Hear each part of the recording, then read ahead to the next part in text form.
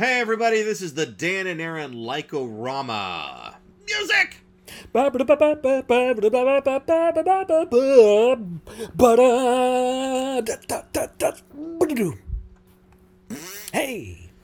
The Dan and Aaron Like-O-Rama is a officially licensed production of Dan and Aaron Music Industries Limited. Copyright 1972, long before either of us were born. True. The entire concept, purpose, idea, and onus, that's another big word, of this podcast is that Dan and I enjoy talking about things that make us happy. And that's why we're here. We'd like to tell you guys about neat things that make us smile. Yeah. Now you talk. Okay. We have known each other for 22, 23 years, something like that, a long time. My dear God, that's right. Oh my God. And we've thrown things at each other over the years, and we've gone, wow, neat. And something that both of us have always shared, I think, is a certain frustration with mediocrity and frustration with, on the flip side of that, people who are snobbish and dismissive of everything except the one thing that they like, and everything else is garbage, and you're garbage for liking it. Right. And actually, I will say that part of my ability to kind of come around to being more appreciative of unabashedly positive things really comes from you, Dan, and that's simply because at a certain point, per conversations that you and I had, at a certain point you were like, what's the point behind devoting mental energy to being grumpy about stuff when there's so many great things out there in the world that you can genuinely enjoy and just be happy about, and then you can turn around and then talk about how happy you are about the fact that you enjoyed that. Yeah. And that happiness and the pleasantness and the funness that comes from enjoying that thing. It comes back to that whole concept of, nobody leaves a positive restaurant review, but if somebody leaves a negative restaurant review, they write 5 paragraphs, right? Exactly. Instead of focusing on the negative, Dan and my kind of generalized mission statement here is let's talk about things that we like. Let's be positive about them, and let's also kind of examine them from a critical eye. But the general idea here is that what about this thing, this piece of media, this factoid, this bit of history is fascinating, and what about it really piques our interest, and why do we like it? Hence the name of the show, the Dan and Aaron Like-O-Rama, what is opposed to the Hate-O-Rama, which we chose not to produce at all and have thrown in the rubbish bin. Or the guilty pleasure O-Rama, where we say, well, I like it, but it's also really bad, and here's why, and I'm probably dumb, and no one likes it. No. You like it, and it's great. Enjoy it. Exactly. I did want to say, just for this first one, a little bit about us. Mostly we're just like two random dudes, but also part of sort of what brought about that appreciation for liking and dismissal of critical hipsterism and snobbery, at least on my side. When we met in high school, it was, we had a similar tastes and similar likes for, nerdy stuff and indie stuff and arty stuff and whatever. And when we went off to college, I definitely, when I found sort of my tribe at the radio station and in the basement rock shows and stuff, there was so much of that hipsterism and snobbishness and dismissiveness. And at the radio station, there were little stickers on all the CDs to give an album description. And whoever was writing them before I was writing them was like, oh, well, this band is like, if this band was like this band in 1986, but before the third drummer died. And I was like, well, that doesn't tell me anything. Right. I need like a decoder ring to read that. I just want to know about the thing. And so when I started writing the record reviews, record descriptions, it was like actual descriptions of the thing that was coming out of the speakers as if you had never heard of the thing. Right. Because I felt like the only person who was ignorant about all of this stuff. And that was a real hurdle for me. And so I was like, it was a gatekeeper thing. Yeah. You must have read this many issues of Kerrang to listen to this album. Right. You must be this tall to ride. Yeah. And it was just no fun. So yeah, I'm all for fewer gatekeepers. I'm glad that there are just finally starting to eliminate some gatekeepers in like the white male, straight, hetero, cis comedy scene and the music scene. It's easier for other people to get in and be noticed and find an audience. So fewer gatekeepers is good. That we are not trying to be that. We're raising up, not shutting down. Yep. Yeah, and parallel to about that same period of time, I was in a pretty negative state. I'm not going to spend the entire intro talking about that, but long story short, it was around that period of time that Dan kind of explained this whole kind of general approach and ethos to approaching the music, and how he began to kind of take it to media in general. And that was probably around the same time that I shut down my live journal and thought to myself, perhaps he has a point. Aww. Maybe I shouldn't be spending every outing to the theater thinking that I'm going to be the next Gene Shalit but with cuss words, and maybe I should just see what I can find in the show that I enjoy, or in the thing that I read, or whatever. Yeah, it's fun. And not just dumb animal pleasure. You can find intellectual fun in it too. But I don't know, it's nice. And Well, but that's also that part. That's also that was also about the same time that we started. We did a band together. Now we do a podcast together. And it was around that time. This is early 2000s when we were in college that we found out about today's topic. Segue, which is the young ones.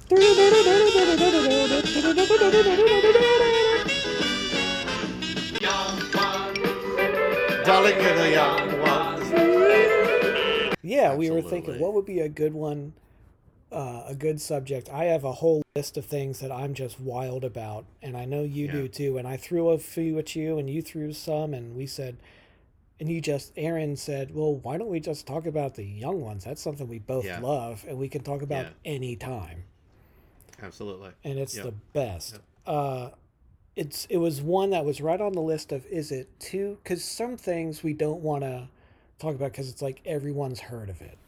Like David Letterman, everyone's heard of it. Steve Martin, everyone's heard of it. Monty Python, everyone's heard of it. But like the young ones, in the States at least, there was a period when MTV showed it at like midnight or something. And so there was like, if you're a sliver of an age range, you probably saw it then as a teenager. Right. Otherwise, you didn't. If you're like 5 years older than us, you probably saw it then. But otherwise, it was like a friend of yours told you about it, and you found out. You're like, oh wow, that's cool. Right, and I also think that like, something happened with the way that the young ones kind of arrived on U.S. shores and waves, where you had the original airing of the young ones on BBC in the mid 80s, and you had some word of it kind of making it across the Atlantic Ocean to the United States, and maybe a videotape or two kind of slowly finding its way over. But I mean, the way that Dan and I found out about it, and the biggest thing that I've kind of digested from listening to other folks talk about it and listening to other podcasts when the Young Ones comes up, is that people really talk about their awareness of the Young Ones really coming from the DVD set that got released and was just like every episode in one compilation and upscaled and really clear and able to enjoy these guys without having to adjust the vert and horrors on your set. Yeah, and it was it's such a word of mouth thing because you listen to Brits talk about it, and it's just, oh, you were alive in 1982, you saw it, right? But here, you knew a guy who heard about it from someone whose friend was over there for study abroad, and they knew about it from a friend over. It's like a 6 steps removed before you get back to the source. Right. Yeah, and I think that only fuels the passion for it, because if it was something where, coming this summer on Fox, check it out. Right. It would be like, yeah, okay. Like, I remember a show I really like, New Girl, that my wife and I only got into recently. When it was on TV, it was like, hey, network sitcom, check it out. I'm like, that doesn't look fun. That looks dumb. Right. But then we started watching. It's like, oh, it's actually really cool and neat. Wow, that's cool. It's great that this was on a network time slot. Wow. Right. But with the Young Ones, it was like, I'm trying to remember it might have been my brother who showed it to me. And I was like, okay, well, I trust your taste. Oh, wow, it's great. Yeah. Yeah, and I found out about it from you. I mean, I remember us, I think it was either when we were recording for one of the albums that we were in, or it was, I just remember I feel like it was then, yeah. Yeah, I remember being tired as hell and being in that ratty apartment, and we had recorded for like, I don't know, 6 or 8 hours or something like that, and then we had gotten drunk, and then you were like, yo, we got to check this out. This is I'm borrowing it from my brother, and he said it's so good, and I watched a few episodes, and I thought it was really funny, and you should watch it now too. And then I think we either burnt through the entire series in like 2 nights or 3 nights. Yeah. But it was basically like we would record for several hours during the day. We'd drink for like a 2 to 3 hour period in like the dunch to dinner period of time in the afternoon/evening. Right. And then we would watch the Young Ones until 4 a.m. Yeah. And what a charmed period of time that was. That was so fun. We were definitely binging before binging was a thing. Absolutely. Yeah, absolutely. It's you can't watch just one. They're so addictive. And it's such a, oh, it's her. Oh, I know him. Yeah. Jennifer Saunders is in it. This is 5-8 years before Absolutely Fabulous. She shows up in a couple episodes. Dawn French is in there because they were friends. They worked together at the Comedy Strip with, Ade Edmondson and Rick Mayall and all them, Nigel Planer. And Ade ended up marrying Jennifer Saunders. Right. That's where she got her name. Edna Monsoon was a joke of Ade Edmondson. Yep. Actually, Robbie Coltrane is in there too. Yeah, Robbie who Coltrane is known to Harry Potter fans as oh God, Dumbledore or something. No, not Dumbledore. No. Oh God. Robbie. Hold on. This is why I have the Google in front of me. Harry Potter. Oh, I mean, my God, Emma Thompson and Stephen Fry and Hugh Laurie are in one episode. The Bambi episode. Hagrid. That's who he plays. Oh, okay. He plays the giant Hagrid. Right. I shouldn't have done that. I should not have done that. He's a bouncer in a random episode where it's either discotheque. Right. It's either get rid Rick of Rick's bedroom and put in a discotheque. Right, and then Robbie Coltrane is the bouncer outside, and Rick's like, I want to go into my bedroom! You don't understand. This is my bedroom. Why can't you let me in? And Robbie Coltrane standing out there and he's like, up by his ankle, banging his head on the floor. Yeah, and Robbie Coltrane's like, "Oh, I'm afraid you can't come in. You haven't paid the fee." You know? Yeah. I guess we should probably back up and just give the premise. It's a cult thing. Yeah. If you haven't seen it, it's the best analog to it, the best parallel I can think of is one of the later Monty Python episodes had a sketch called "The Most Awful Family in Britain Award." And it's a lot like I'd say that's about it. Yeah. And it's 4 college students. It's Vivian, played by Ade Edmondson, right, who later, with Rick Mayall of in the States, we really only knew him from Drop Dead Fred. Yep. It's but like, in that Britain, guy he with continued on. He did Cat Flap. He did Bottom. Yeah. Some of which I honestly have not watched all of. Filthy Rich and Cat Flap. Bottom is spectacular. Yeah. On YouTube, most of the stage shows are on there. And I owe it to you to go back and watch those. They are so spectacular. Yeah. It's just Ade and Rick right killing each other for 2 hours. Oh my God, I need to see that. And it's just the two of them. And the slapstick violence and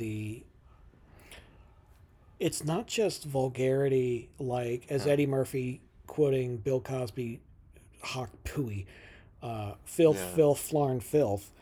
It's creative vulgarity. It's so good, and it's so furious, and it's so grotesque that there actually is an art to it. Like, anyone, I was telling my daughter the other night, anyone can just get in front of a mic and cuss. That's easy. A 2-year-old can do that.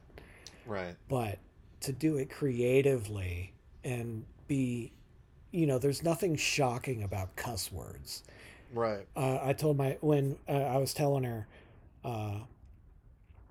how some people think, oh, I'm, comedians or musicians or whatever. Oh, I'm so shocking. Oh, buckle up, nerds, because I'm gonna shock you. And it's always the most boring thing you've ever heard. Yeah. The least boring, interesting thing on the face of the earth. The most boring, least interesting thing is shock jocks and shock humor.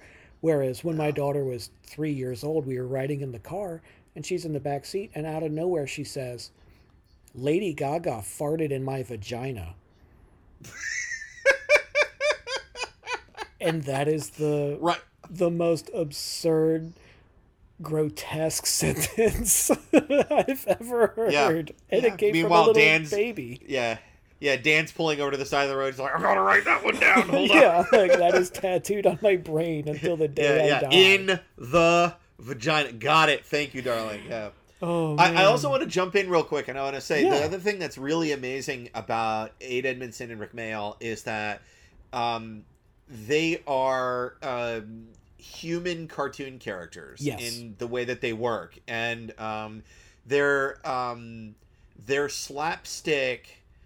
I mean, I swear, if it isn't intentional, it's got to be something where they spend some time maybe like figuring out the poetry and the choreography to the movement so that they could get the characters that they played to move and feel as close to a Bugs Bunny cartoon as possible. Oh, absolutely. Because their on-action stage performance and behaviors, especially in young ones, where it's the most shining, is like watching an episode of Looney Tunes. They were the best modern day analog that I can give is that they were, as a 2-person team, and this is not to discredit the rest of the group, but really Ade and Rick as a 2-person team were Jim Carrey before the world knew Jim Carrey.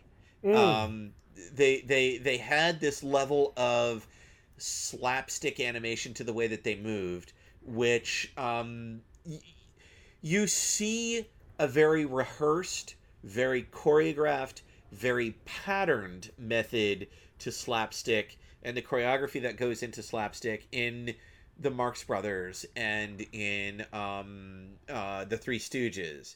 In the young ones, you see slapstick that obviously got planned and practiced, but plays so haphazardly that it feels like one of the characters just up and did that. That one of the characters just up and smacked the other guy across the room.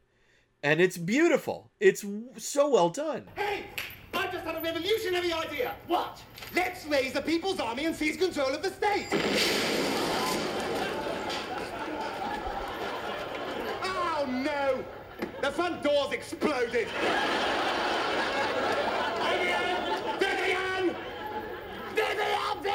Vivian! Honestly, whenever anything explodes in this house, it's always blame Vivian! Well, who do you suggest we blame? Thatcher! No, blame whoever rang the front doorbell, because they obviously triggered off the bomb I set up. What bomb? Well, I was worried that we wouldn't be able to hear the front doorbell, so I thought I'd pep it up a bit. Well, I call it totally irresponsible. Fancy coming round and ringing the doorbell at this time of night. When Moe slaps Curly, you're like, oh, he's slapping Curly again. Haha, I love that. Right. But when Vivian knocks Rick to the ground and then takes a cricket bat and whacks him in the groin. Right. You don't see that. And then, of course, Rick goes, haha, missed both my legs.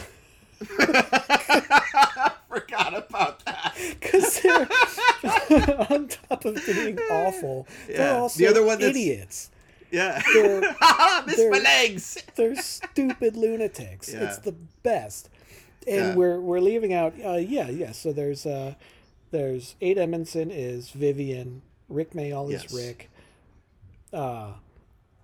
and Nigel Planer is Neil, and who plays Mike? I'm blanking on the actor's name who plays Mike. He's so good.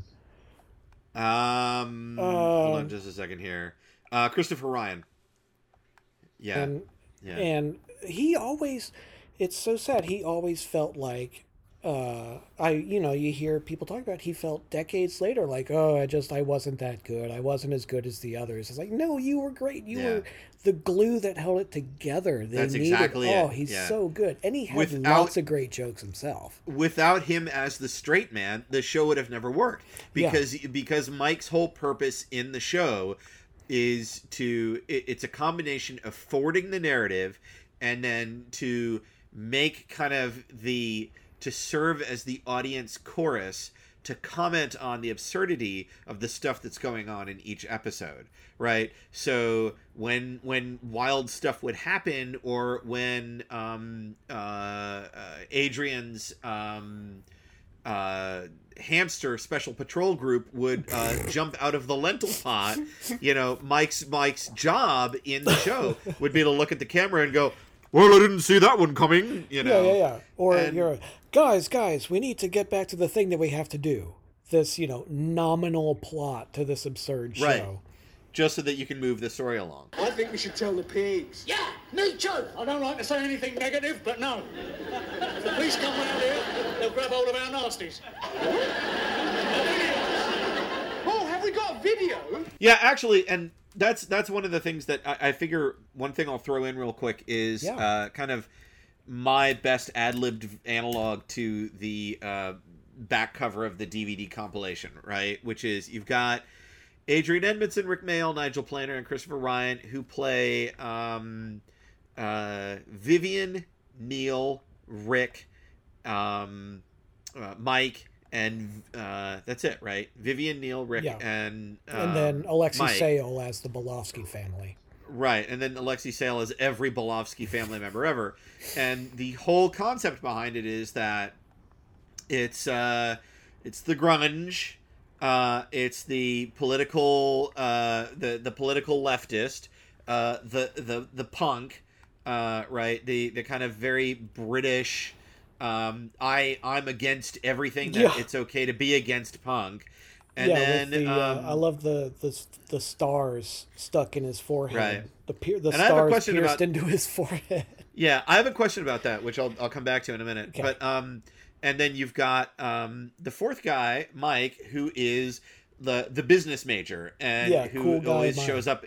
He's in the suits always, and it's like you have this. You look at him and you look at the rest of the characters, and it's like, obviously you could be doing way better for yourself as a character. Why the hell are you here? But then you realize that he loves these guys, and that his whole purpose is a combination of staying with them through to the end, whatever the end is, whether it's graduating from college in the course of the narrative, or whether it's through to the end of the episode, or what have you, and making sure that these guys don't all completely kill themselves. Right, he's kind of also the den mom, But I would say that Mike is also, while he always purports to be a cool guy, and the other three at different times sort of look up to him as, oh, well, he's the cool one. He's the one who gets things done. He's the one who can figure out a way to get out of this. He's also completely impotent, just like the rest. Oh, yeah, absolutely. Right. Like, all of his schemes fall in under him. Yeah. He is a failure with women. Yeah. Whenever there's a woman in the bed, it's a blow-up doll. You know, right. he, just like, just like Neil is the lamest of the hippies, and just like Rick is the pariah of the lefty community. He's the most useless leftist ever. Yeah. No one likes them. They are completely unlikable. Yeah.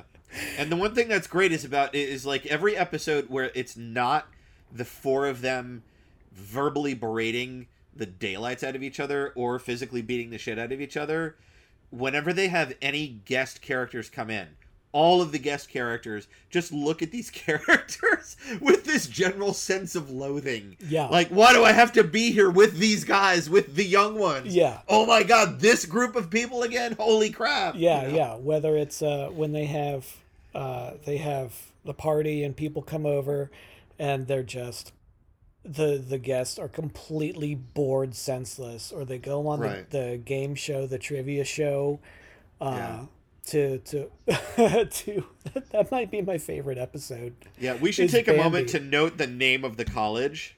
Scumbag College. Yes. Scumbag College, and they play the posh kids. And the posh kids are Emma Thompson, Hugh Laurie, Stephen Fry, and Ben Elton, who was also the writer. That's 5 points to Footlights Osbridge and 0 points to Scumbag College. Yeah. And at the end, it's like, oh, well, of course, the posh kids always win. Yeah, exactly. Well, that wasn't the answer I was looking for, but I know your father, so I'll give it to you. Oh, thanks. Daddy says hi. Yeah. Daddy sends hugs. Right. Oh God. That interchange where he's like, and who exactly is the current leader of China? Daddy has a Porsche. Yeah. It's so good. I love it. It's all of their up and coming friends, and yeah, so many people became certified big deals. I mean, Rick Mayall is a big deal over there. Right. And Nigel Planer is a big deal over there. Him and it was Nigel Planer and Ade Edmondson were recently doing a stage show. God, I hope they tape it and make it available over here. Called oh my goodness, yes. I think it's called Vulcan 7, and it's about like these two actors played by them who are doing a sci-fi TV show or a sci-fi movie together, and they just hate each other. They're so sick of each other's crap. And it's like, that sounds fantastic. I need to see that. Oh my God. But yeah, and I mean, I think of all of them, Nigel Planer definitely has the most range as an actor when you look at the various projects that they've worked on. Oh God, yeah. He's so good. He blends into things a lot more. He was in they made TV movies of Terry Pratchett books. He was in one of them. He was in when he did Niles. That's our other podcast. Sorry. Neil's Heavy Concept album. Yes. It's a thing of which you just beauty. Yeah, you discovered. Yeah. I just heard about it from another podcast and listened to it, and it's just absolutely incredible. it's just like the young ones in that. What is so great about it, why I love it so much, and it's the same thing that I love about Terry Pratchett books and Hitchhiker's Guide to the Galaxy and The Goon Show and Spike Milligan's books. It is and Zucker Brothers, maybe, Airplane and The Naked Gun and Police Squad and Right. Steve Martin and The Jerk. It's, oh wait, here's a place where we could put in a joke. We should put one there. Yeah. Yeah. It's the everything landscape is of funny. absolutely the landscape of every episode of The Young Ones is so peppered with jokes, and that's one of the things that's just absolutely so much fun about it, is that you sit down to watch the show once and you catch all of these great jokes the first watch, Yeah. and then you go back and you watch it again and you catch jokes that you missed Yeah. because you were laughing at the major hilarious gags the first time around. Yeah. Right. One of the ones that I wanted to mention when we were talking about physical comedy, but it's another one where it fits in so quickly before they move on to the next scene, is they're in the middle of some sort of conversation about putting a party together or something like that. And Rick looks at the group and he goes, "Hands up, who likes me?" And all of them, Yes. just like, all of them throw their hands under the table as fast as they possibly could. Yeah. As if Hands as close to the floor as possible. Right, as if they had their hands any higher, it would mean that they had implicitly agreed that Rick was somewhat okay. Right. It's like they all like shoved their hands as fast as possible Yeah. towards the ground to be like, no, all of us hate you, Why don't you like me? Because you're a complete bastard. Vivian, I'm being serious. So am I. You're a complete bastard and we all hate you. I find that rather difficult to believe. Do you want to bet on it? I'll put down a fiver. Yeah, me too. Yeah, you count me in as well. No, I don't bet. Coward! Yeah, yellow chicken. Oh, I'm not scared. Right then, a fiver. Oh, I haven't got any money. What about that tenner I lent you this morning for your sister's operation? You haven't got a sister, Rick. You're the classic example of an only child. All right, are we going to bet or are we going to piffle around all night? There's a tenner. Quiet, everybody. The bet's on. Right. Hands up, who likes me? They genuinely hate each other so Right. much. It's Right, so and it was good. just, and that's one of those ones where I can't even remember what episode that's in. I just remember it standing out as like, what the hell? Okay, I love that. Yeah. I automatically love that. And just, Yeah. but I mean, the things, the last episode, they when they try to rob a bank, and when they go to the bank, the sign on the bank, it's like Fascist Pig Bank is the name of the bank. Right. It's just, Right. it's everywhere. They're like, Yeah. well, I guess we need a sign. What should the sign say? Oh, well, let's make it funny. Well, let's see. We need them to do this. What should, oh, they need to get in Vivian's car. Well, I guess we should Yeah. make the car look funny. Well, and Yep. then they're going to go down. They find a nuclear bomb in the house. How should they discover Yeah. it? Well, I guess it should just crash through the ceiling and land Yeah. next to the fridge. Oh, okay. Right. And then they ignore it for the whole episode. Yeah. But the best, Yeah. the happiest I've ever been at a TV show. Yeah. The second episode, Oil, where they move into their new house. Vivian runs upstairs. Guys, I struck oil in the basement. And they go downstairs and they set up an oil operation where Neil and Rick have to do all the digging and all the drilling. Absolutely. And Mike is the generalissimo who is they set Right. up a South American dictatorship. Viva el Presidente! And so Mike is El Presidente, and he runs the basement oil scam. And Vivian is the police state with his cricket bat that he bashes them with. And they do this whole half hour of violence and drama and cruelty. And then at the end, After the credits roll, Vivian looks into the camera and says, By the way, it was a complete lie about the oil. Right? And that's it. And that's it. And credits roll. Yeah. And just the entire episode was completely pointless. All of this is completely pointless. It's so good. It's just he pulls the rug out of the entire show you just enjoyed. Yeah. It's such a good trick to play on the viewer. It's so good. It just delights me to no end. And it was like every second, every third episode they did that. And it was so satisfying because it basically meant that, like, at a certain point, once you got kind of the general idea of how a Young Ones episode would work, like probably by episode 3 or episode 4, you just were kind of like riding along for the ride. It was like, okay, now they have to go down to the laundromat and do their laundry. Let's see how badly they fuck this up. Yeah. Right. Yeah.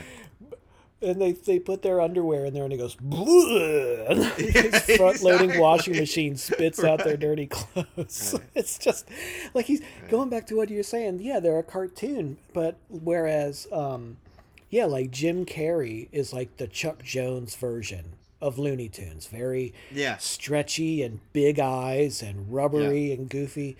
The Young Ones are like the Tex Avery version of the Looney Tunes, where it's just cruel and violent and hateful and absurd. Right.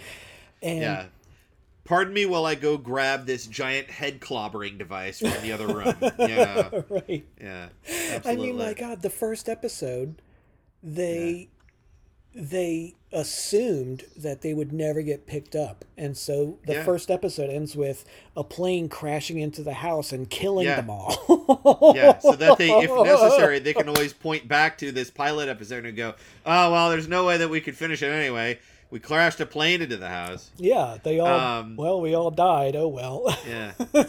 Dude, I mean, Vivian's first scene, he crashes through the kitchen wall. Yeah. And he goes, through the I've been down to the morgue. I got a leg. I've been down the morgue. Oh, fine, yeah, great. Let's talk about death. I mean, don't consider my feelings tonight or anything, will you? Cutting up bodies from our course, you know.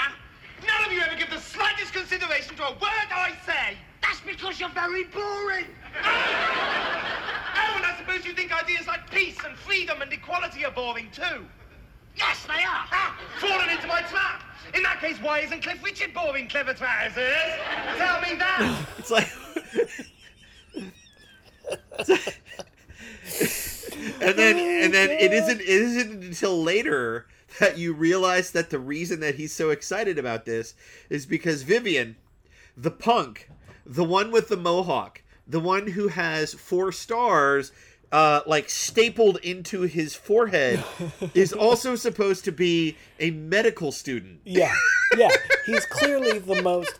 He's the most chaotic of all of them, but he's also like the one who is most likely to pass his classes. Right, and somehow there's just this ridiculously loose narrative that's tagging along about, like, you never know how any of them are doing in their classes, or whether school is going well or going poorly for them. It couldn't matter less, right? They're just dropping enough hints that these characters are at college, and that a part of the life that they have to maintain in order to be there is this kind of like loosely guided narrative thread about college. Otherwise, they can be idiots for the entire episode, and for the course of multiple days, Something else that I love is talking about the family dynamic of it. As most of the time when people sit there and analyze the Young Ones, they're like, okay, well, Neil's the mom and so-and-so's the kid and blah, blah, blah.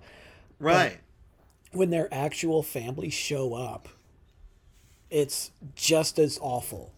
One of the last episodes, Neil, the hippie's parents come up, and Neil has been for 10 or 11 episodes straight now. Neil has been this dirty, stupid, moaning hippie who just, oh Lord, oh, no one's made the tea, I guess I'll have to do it again. Right. Oh, no one's made dinner, so I guess I'll throw some lentils in a pot. Yeah. Guys. That's like as upbeat as he gets. Is guys. He's just this moany guy. And he's just complete hippie. And his parents show up, and his parents, it looks like a lord and lady. They're like, right? I remember it looks like a bank clerk or something. He's like, so. Now your mother and I are very disappointed by all this, Neil. You have brought shame on your family, Neil. I daren't show my face at Lady Fanshaw's bridge evenings, now that you've taken up with those television people. I mean, what sort of monsters are you? I mean, the young ones. Well, it all sounds very good, doesn't it? But just look around you. It's trash!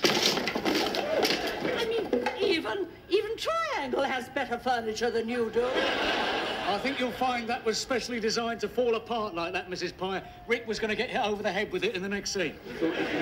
Glad, that I was doing something worthwhile. Worthwhile? I mean, it's a bloody outrage. It's a waste of a licensing fee. Oh, pardon my French. But why can't you be in one of those decent situation comedies that your mother likes? And you're like, wait a minute.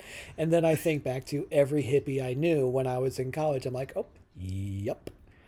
That's where they come from. They are well-to-do white people who are looking for their first taste of repression. Like, oh, wouldn't it be cool to feel repressed and disadvantaged? That'd be neat. Right. I guess I'll get real smelly and talk about the system. So I just found something that I have to track down right now. Yeah. Which is that apparently Aid Edmondson was in The Last Jedi, which I did not know. Yeah. He in the beginning, he was a crew member in the Empire, and I noticed him. I was like, is that Vivian? Is that Aid? Oh my God, he was in there. It is. Yeah. He was. Oh my God, it is. He was an officer, and I'm trying to remember. Oh my goodness. I'm trying to remember what his role was. If he was like the one who noticed that a ship was coming at him to kill him, or if the general killed him or something. He had some sort of I just Google searched him, and this point where he gets the shaft. there's this image of him where it's him in his Imperial uniform, and Mark Hamill is hanging off of him with the biggest, most infectious smile. Oh, yeah. Because that if we liked this show, Mark Hamill probably obsessed about it. Oh, yeah. And he's got that like kid meeting Luke Skywalker for the first time face. He's like, it's Aid Edmondson. It's Vivian. Oh my God. Right, exactly. Because as much as he's Luke Skywalker, I know he probably found out that Aid was on set. It was probably like, oh my God, it's Vivian! I have to go meet him! God bless Mark Hamill. He's just the biggest hearted fanboy. He is absolutely. He just is nothing but enthusiasm. And I love that. And he always reminds me of something that John Hodgman said. I think it was John Hodgman who said, this is when he was starting to get well known.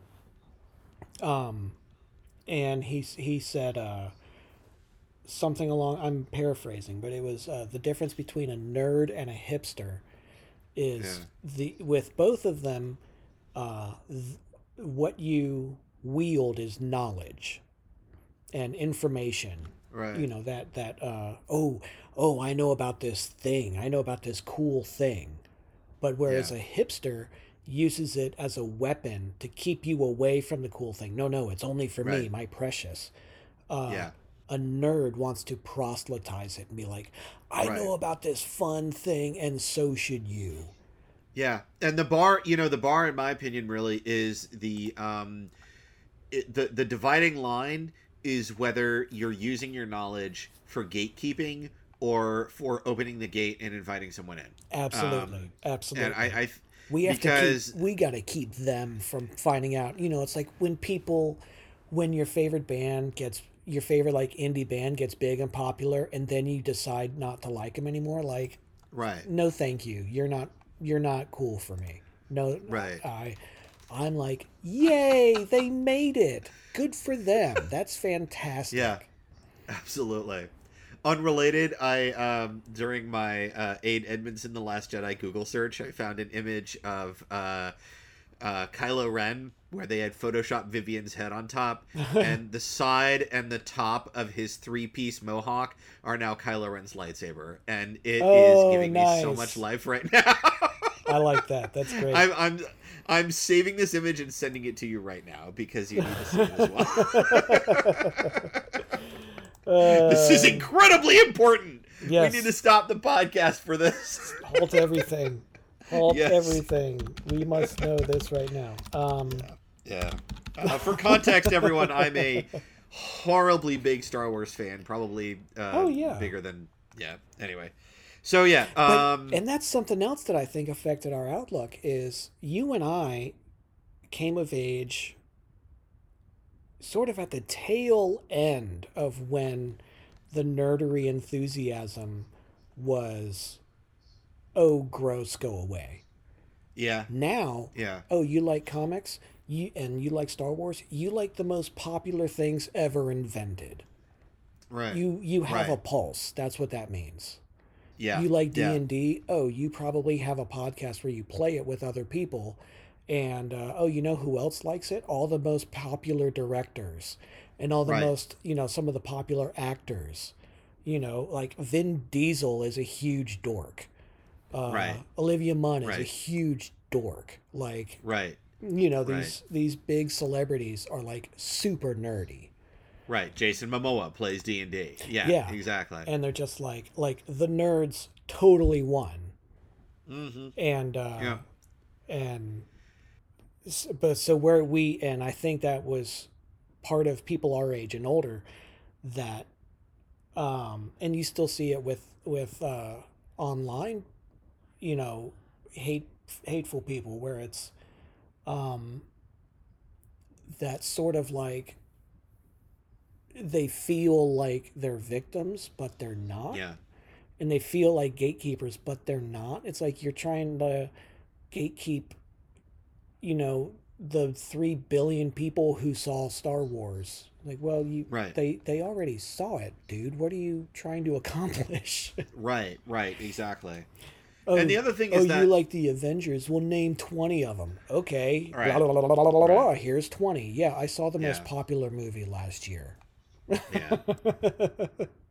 So did everybody else alive. Yeah. Also, that era that you and I came out of in terms of nerdery was an era. So the same period of time that you and I were coming out of high school was the same period of time that the Star Wars prequels dropped, and was also pretty much the exact same period of time was the same point when the Lord of the Rings trilogy dropped. Yeah, and, I remember they the first one came out the same summer because I saw episode 1 and I was like, okay, wow, that was neat. The digital effects, the Senate, wow, that was a lot of people. Yeah. And then I saw Fellowship of the Ring, and the level of work that they put into that. There's a scene where you're seeing an orc make a helmet or something, and it keeps zooming out and zooming out and zooming out. So there's thousands of them, and you're like, wow, and you can see what they're doing, and you're like, oh, they care a lot. Yeah. And like Lucasfilms, they care. They do. They really care about it. They really do. Yeah. But Peter Jackson really cares. He's a psycho fan for this. Right. He wants to like nail it. Yeah. So we're going to film 40 different orcs doing different things, and then we're going to digitally composite them. Yeah. That was actually one of the neat technical notes about Lord of the Rings is that Weta Workshop, who did the CGI practical, I mean, they just did a buttload of the effects for the Lord of the Rings trilogy. I can't remember whether it was Weta Workshop or them working in conjunction with ILM, but they came up basically with this battle simulation choreography tool that they could apply to the CGI characters that they had created and would populate giant landscapes with, right? Mm-hmm. And one of my favorite notes, anecdotal notes out of the initial testing of this tool, because the whole idea was that they had to have waves of orcs clashing against waves of men and elves. Yeah. Was that the first most logical conclusion that came out of that battle simulator when they ran it was that the orcs and the human elves armies ran away from each other, because that was the easiest way that they could preserve each other. It was like they included That's a technical really note in the simulation of like, you know, you're fighting for the preservation of your life or something like that, and these little basic AI characters are like, oh, well, then we shouldn't fight.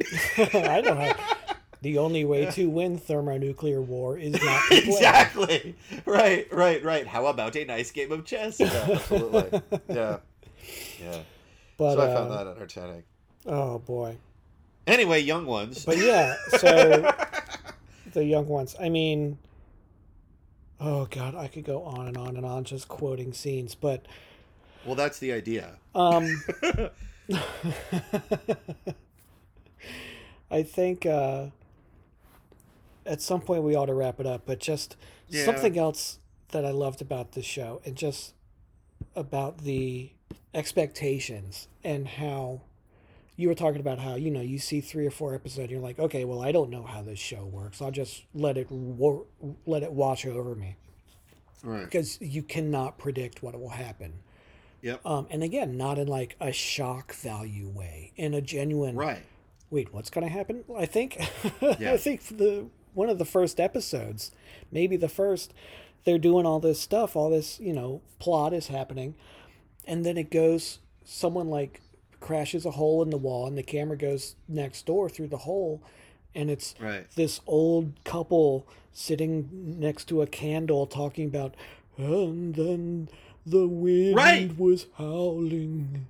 And it jumped directly into a BBC upstairs downstairs and you're drama. just like, yeah, wait, what are you talking about? Right. It's just this old couple talking about bad times.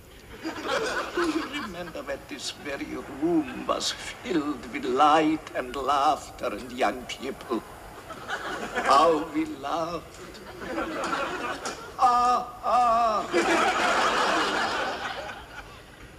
Eat. Of the food ritual, then? Or have we just forgotten? It was sort of crunchy. The woods and the darkness and the howling wind. Will the snouts never cease? They seem to reach back forever. Could you be quiet, please? I'm trying to watch my favorite program. And it's just like, wait a minute, you wrote this scene into your own show, and you're saying, can you please stop it? Right. It's so good. There's another bit about the I'm so sorry. I'm so terribly sorry. I loaded up a YouTube clip and I'm watching the funniest moments now and I'm really enjoying it. Anyway, there was yeah, I know. I'm totally cheating. Another thing that I thought was really fantastic about the young ones, and that BBC upstairs downstairs drama bit where they just let it run for entirely too long. Yeah. It's also really important because the young ones and some of the shows in its vein, in a similar vein, also began to set the groundwork for being able to allow some of the late 90s, early 2000s television that got away with awkward long moments to pull off awkward long moment stunts and get away with it. And obviously the biggest, easiest one that jumps to mind for me is Space Ghost Coast to Coast. But then another one that definitely comes to mind is Tim and Eric Awesome Show, Great Job. Yeah. That's where a those show guys, you can definitely see they're the grandchild of young ones. Yeah, exactly. And where there was slapstick, there was also not equally peppered, but there was also enough woven into the tapestry of each comedy episode, these bits where obviously the writers, or like the writers and the actors got together when they were workshopping the scenes, and they were like, what would be really, really funny is if we didn't spend 30 seconds on this. If we spent 3.5 minutes of a 22-minute episode on this and really drew it out and made everybody watching go, what the hell is going on? Why am I watching this now? And my God, did they do it well. I mean, they did it so well. Yeah. There was an episode, another one that comes to mind is there was an episode where, by the way, I'm going to say the hamster's name again because I absolutely love the hamster's name. Good. Where Vivian's hamster special patrol group goes into a little mouse hole in the side of the wall to visit his family. Yeah. And they spend like 3 to 4 minutes building this little mouse like drama, like not a reality TV drama, but like almost like kind of a general hospital drama of like, well, I haven't been able to go down to the shop recently because I've been doing so many things for Vivian. Right. And I know that the children need the medicine. And Mummy, I'm afraid I haven't brought enough grocery for you. And it's like, this is the hamster he's supposedly experimenting on. Why is this happening? Right. Why am I watching this? Yeah. It's those moments are just so... It's like you sit back after the end of each episode and you kind of digest what you just watched. And you're like, wow, they really did that well. They made me sit through an awkward moment for 3 minutes for such a dopey punchline. But oh my God, the punchline was so much better for it as a result. Or the other way around, where it starts with a dopey joke, and it just goes on and on and on. Like, oh God, there was one where someone talks about being a fly on the wall, and it cuts to two flies, giant human-sized puppets where someone's face, right. And the entire show, the momentum of the show ends. Right. And everything stops, and you're just listening to these two flies do their like backstage gossip about being a fly on the wall and how it's not all glamorous. Yeah. And then they're being filmed by a fly on the wall documentary crew. Right. and that is going, and then they get one of the young ones sprays them with fly spray and they all die. Right. Wait, what is this for? It's just so completely absurd. Yeah. And I was talking about one circle I wanted to close up was talking about their family. And I was talking about when Neil's parents showed up, but also Vivian's mom shows up twice. When they're in a bar and they see, is it Madness who's playing in the bar? And Vivian's mom is the bartender. And she's just hateful to them and abusive to them. But the best is one of the last ones when they're sick. Yeah. The Bolofsky of the week is holding them at gunpoint. And I'm going to shoot you. rent. 1, 2, 3. And Vivian's mom comes in. Hey. Oh, now we have to stop again. And everyone's acting very nice for Vivian's mom. And and the guy with the gun is like, oh, Neil, he's acting like his gun's a telescope. Oh, I'm an astronomy student. Yeah, how you doing? And so she says, well... No, I heard you was ill, so I brought you a present. Last present you gave me was a box of matches. That was a joke. I was only 8 weeks old.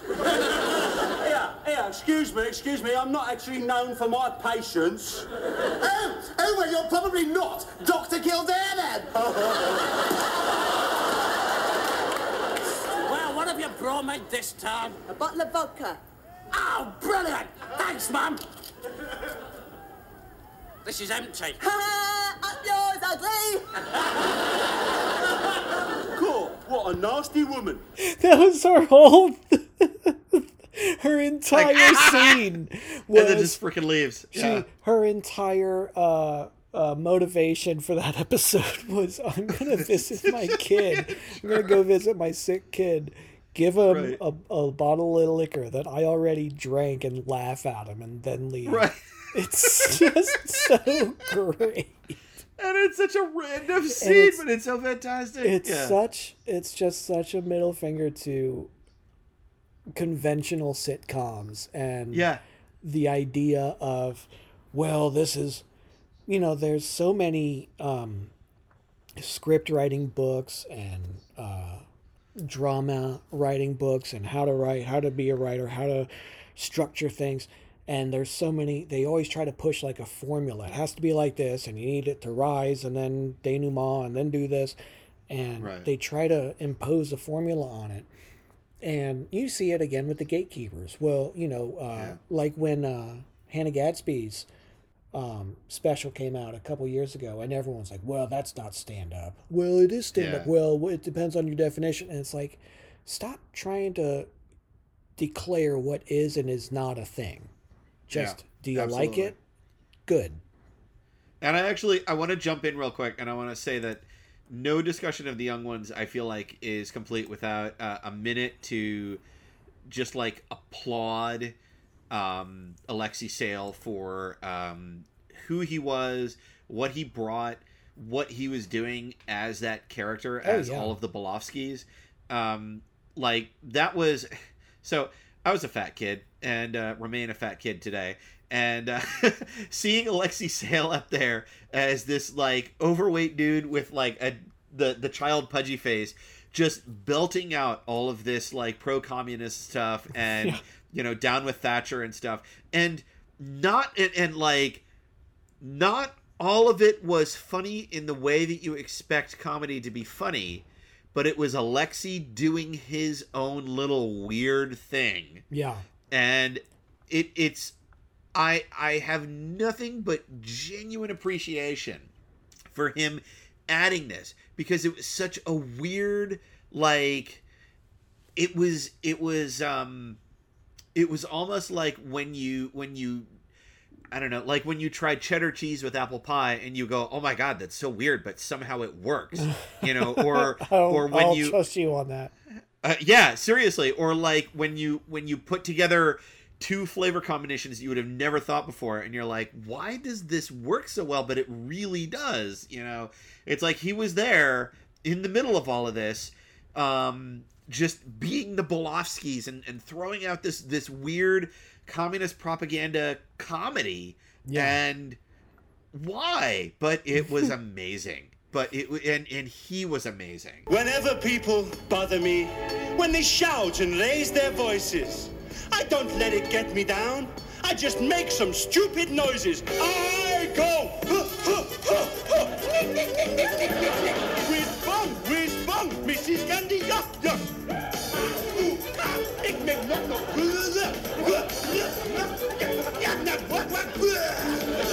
And so I love him. And then one other thing that I'll throw out, and then I'll shut my yapper and maybe we can wrap this up at an hour and a half, is the music. And I just want to say, like, I really appreciate now more than ever. I appreciate that the young ones introduced me to so many bands from the 80s and the 90s that I would have simply never known about. Yeah.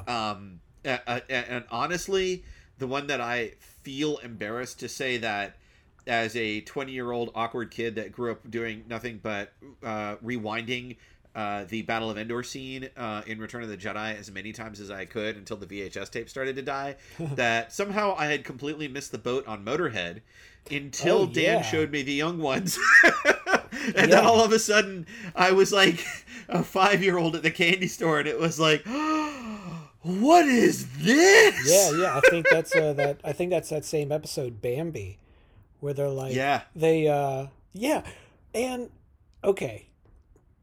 So Bambi, one of the reasons it's my favorite episode is the entire game show part of it is fabulous. Yeah. But yeah. that doesn't happen till like 2/3 into it. Yeah, exactly. The first third is like, guys, we need to do our laundry. Okay. And they will do it in the morning, and they go upstairs and they come down and they're all dressed as each other, which is hilarious. Yeah. They all do imitations the of each scene other, reversal. which is perfect. And then they go, right, to the laundromat. Music. And Motorhead starts playing Ace of Spades. And it just kills me. Yeah. But yeah, Madness, Dexy's Midnight Runners. Yeah. I think they both did 2 episodes. I know at least Dexy's did. Yeah. I think Madness did 2 episodes too, but those 2, I knew they're one big hit, Our House and Come On Eileen, but this was like, oh, they're also good in general. Oh, okay, cool. Maybe I'll pay attention to them. So Welcome much good music. To the House of Fun. Yeah, and absolutely. the story behind that, if you had a band on, then you were a variety show and you got more money. Yep. That's the reason they did it. They're like, we can have more money. Okay. Yeah, which is just like such a fantastic reasoning. And none of it made any sense. It was like these bands would be inserted into the weirdest points in the story. Yeah. And there they were. Yeah. Like playing in Mike's room, playing at the laundromat, playing in the corner of the apartment. Yeah. You walk down the street. Oh, Madness is standing in the middle of the street playing. Okay, anyway. I'll just what are they walk playing? Home. Our House in the middle of our street. Yeah, absolutely. Yeah. It made no sense, but who cares? All right. Yeah, it's everyone who has written a textbook about how a screenplay should be written, how drama is structured, should watch the young ones. And they go, absolutely. Oh, you can also just do whatever you want. And if you're good at it, and if you're confident and brave, you'll do great. If you really believe in what you're doing. And I'm not trying to make them sound heroic, but like you look, like you said with Alexei Sayle, the dude was confident. Yeah. And the show, I mean, one of the, I can't imagine. A lot of the show, I'm like, oh, I would love to do that. I would love to do that. I would love to do that. There was one scene where Vivian and Rick are fighting, and they're fighting and fighting and fighting and hitting each other, and they go upstairs to continue fighting. Meanwhile, the rest of the show goes on, and we're watching the others do stuff. And then in the middle of the scene, they're fighting upstairs, and a couch comes crashing through the ceiling and lands on the floor, and they keep fighting. But they were actually up there. There weren't stuntmen. It was the 2 of them, 10, 15 feet up off the ground. Right. They go, okay, the thing is going to release. We're going to fall. And the second that we land on the ground, we have to jump up and beat each other up. Right, because the budget was so shoestring that there was like no room for an additional take or no room for stunt actors. It was like, we're going to ride a couch down and then we're going to fight with each other.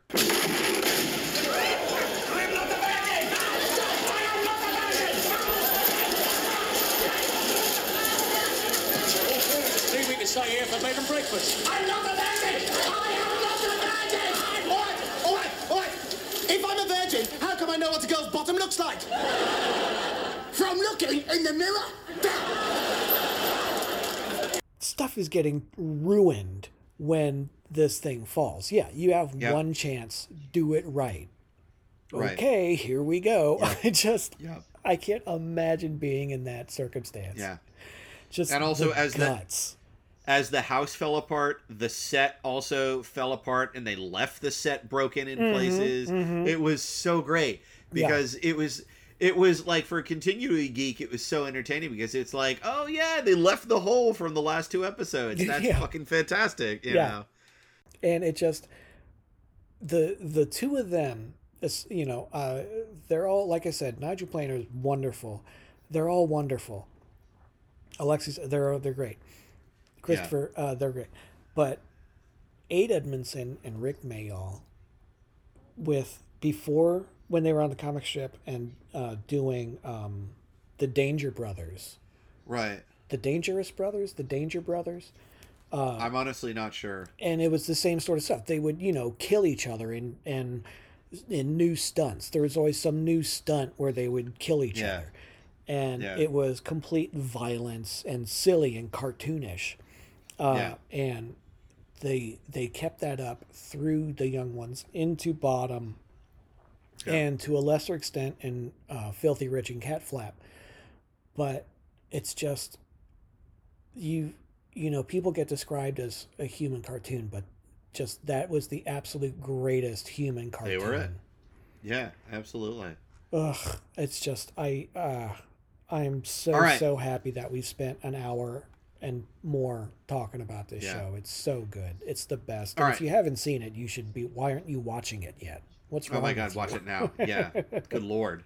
All right. Before we close it out, without any sort of like order or precedence or like tiered listing or anything like that, just randomly, a few of your best, absolute favorite scenes. Oh God. Anytime someone thinks someone is dead is funny. At one point, Rick thinks he's killed Neil and buried him in the garden, except there was fertilizer. And so 3 Neils grow. It's such a dumb joke. It's so stupid, but it's so much fun. Anytime someone thinks that someone is dead is absolute joy. It's so funny. How about you? So I've got 3. They're the ones that get quoted in our house like crazy, especially between my wife and I. The one that I love is Vivian looking at Mike and going, "It's really amazing what you can make with flour and water." Mike looks at him and goes, "Yeah, glue." Because they're poor college students and that's all they have left in the house. Yeah. Also, just by far my favorite, and it's so raunchy, but it's absolutely my favorite, is he goes through... they're at a party. It's the party they've hosted. When he's in Jennifer Saunders' purse? Yes, Rick Mayall's decided to go through Jennifer Saunders' purse.